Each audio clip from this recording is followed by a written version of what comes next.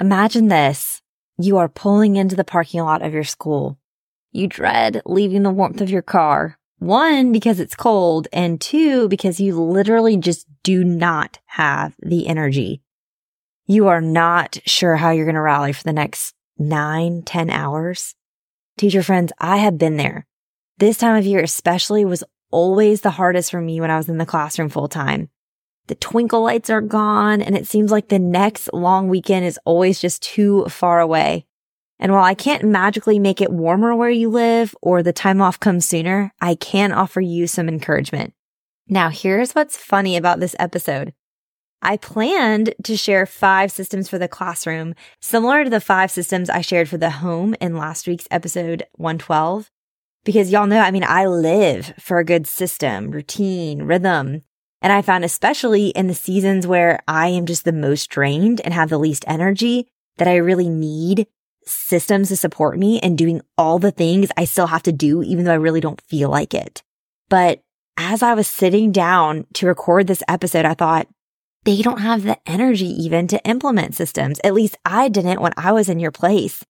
And what they need and what I needed to hear is truths. So instead of sharing systems with you, I'm going to share 5 truths for the classroom to hopefully support you until spring weather hits and your spirits lift. This is Secondary Science Simplified, a podcast for secondary science teachers who want to engage their students and simplify their lives. I'm Rebecca Joyner from It's Not Rocket Science.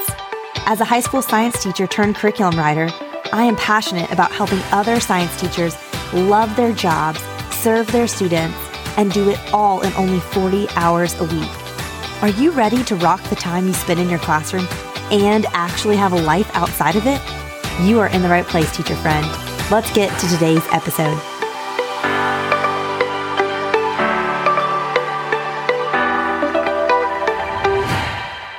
Okay, so first and foremost, the first truth I want to share with you is arguably the hardest one, and that is C plus effort is enough.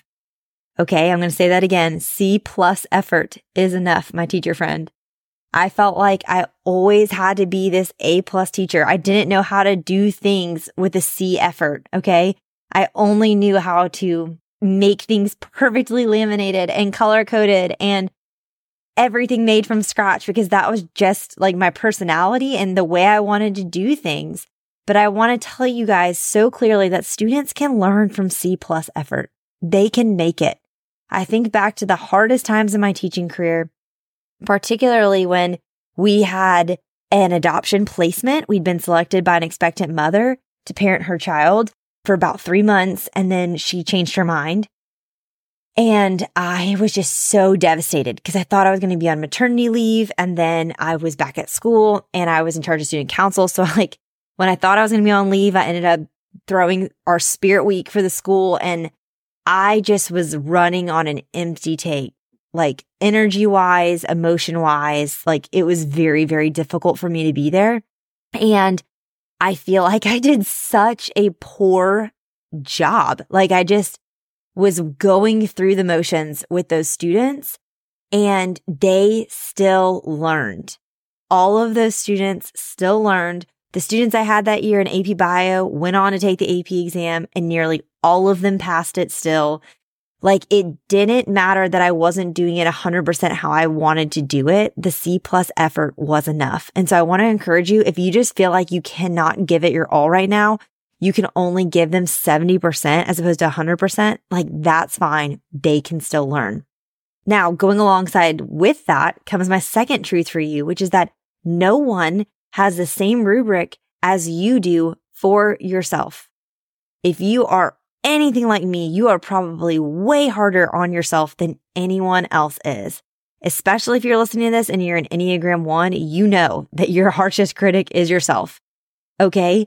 And so I just want to encourage you that you're probably being way harder on yourself than anyone else is.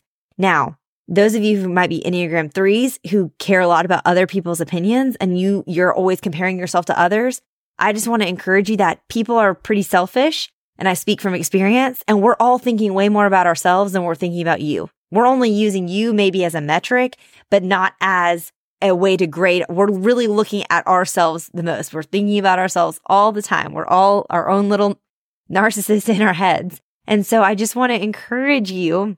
I don't mean to make light of like serious things like narcissism, but I do just want to encourage you, like, you are probably doing so much better and so much more than you think you are. And I find that most teachers I talk to are a lot harder on themselves than anyone else is being on them. And you might be thinking like, I can't possibly understand, I've never had admin like yours. I have had hard admin and they have, pushed me hard, but I will also say this, we've never had a teacher shortage like we do right now. And you as a high school science teacher are a hot commodity. Okay. So yes, you may feel like your admin are really strict with you and they have a very intense rubric and the pressure's on, but at the same time, you are very much not irreplaceable. And so I just want to encourage you that maybe you can let go of the rubric that you're using to evaluate yourself because it's probably too harsh. So C+ effort is enough. No one has the same rubric as you do for yourself, so you can kind of lighten up there. And the third thing I want you to hear is that your students need you to see them more than they need you to teach them. Okay? They need you to see them more than they need you to teach them. I will confess that I was so caught up with being this perfect teacher that I had in my mind and doing things the way I wanted to do them and running my classroom so tightly and having this rapport and being so efficient and being so high energy and engaging and creative. Like I had such an intense rubric for what I was doing and I never didn't get to the end of the scope and sequence. I always covered all the standards. But I think in doing that, I bulldozed some students and I didn't really see them because I was so focused on teaching them. I was so focused on making sure they knew how to do a Punnett square. I wasn't taking the time to stop and realize that they are extremely downtrodden and they need to be cared for as a human and not just taught as a student. I really think the older I get, I'm getting softer, especially having my own children. I'm such a softie now. I would never have used that word to describe me before. But I think it does come with humility. As I've aged, I've realized like I'm not nearly as great as I once thought I was. And I did a lot of things wrong. And I think valuing connection over content coverage is key. Value connecting with your students over covering all of the content. They can still take the EOC or the AP exam or the STAR test or whatever if you only get through 80% of the standard instead of 100%. They will not remember their EOC score or their STAR score or their AP score. Maybe. I mean, they might remember the AP one. I feel like that one's, there's less numbers to remember because there's only 5 options, but they will remember how you made them feel in the classroom and the relationships that you created with them. And so I want to encourage you. You may not have the capacity right now to create these engaging labs and to print all these things out in color and laminate them and go get all the supplies for this epic lab you always do. But I guarantee you have eyeballs that you can use to see your students. And I mean that, figuratively. And you can see them for who they are, even if you don't have the capacity to be this number 1 all-star teacher. The fourth truth I want to share with you is in the grand scheme, the standardized test doesn't matter. I know I just kind of said this with the third one, but it's true. Like, I cared so much about my EOC scores, especially my first 2 years teaching, because our admin cared so much. And so our department cared, and especially our biology department, because biology was the one science that had an EOC exam. And we always had the best scores compared to like the English 1 or the Algebra 1 or the US History EOC scores. And we really prided ourselves in that. And I didn't want to be the downfall in that. But now looking back in the grand scheme, it doesn't matter. Like, that didn't go on my, doesn't necessarily go on my rubric or my CV. And those kids, it doesn't matter to them either. Yeah, of course they want to pass so they can pass the class. But as an adult, like, I have no idea what I made on my PSAT or my EOCs or any other sort of acronym. And in the grand scheme, it doesn't matter. The people matter. That is what matters. And then my fifth thing to encourage you with, if you're like, I still feel like I can't even do this with the kids. Like, I feel like I've been trying to care for them as humans and like, showing them more grace and da-da-da. And that's where number 5 comes in. And that's why I wanted to share this last, because it is very true. And it's that it isn't all up to you.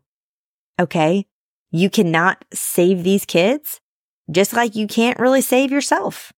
Okay? You cannot be everything for these kids. And I want to make sure you hear me say that really clearly, because I think sometimes when we hear this encouragement about like loving the students and caring for them and prioritizing relationships, which is what I've been saying this whole time, we then start to feel this pressure. Like notice I just had to take a deep breath because I was kind of holding it a little bit in my chest.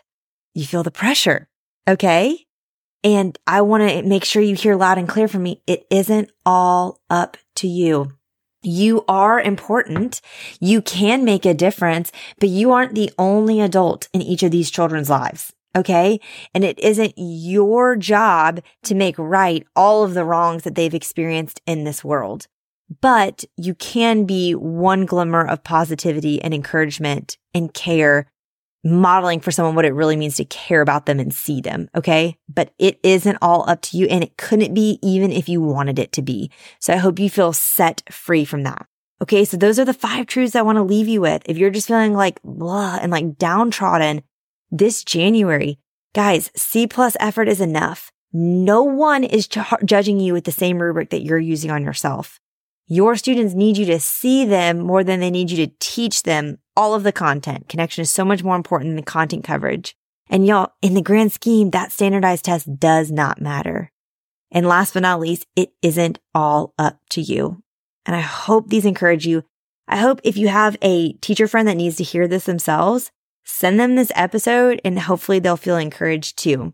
And I'd love it if you haven't left a review yet. If you would leave one, it means so much. And it really helps the podcast in terms of like search and things like that. And so I want to encourage you, if you care more about connection than content coverage, if that idea resonated with you, leave a review today for the Secondary Science Simplified podcast, wherever it is that you listen to this podcast. I'd be super grateful. All right, teacher friends, that wraps up today's episode. If you're looking for an easy way to start simplifying your life as a secondary science teacher, head to itsnotrocketscienceclassroom.com/challenge to grab your classroom reset challenge. And guess what? It's totally free. Thanks so much for tuning in, and I'll see you here next week. Until then, I'll be rooting for you, teacher friend.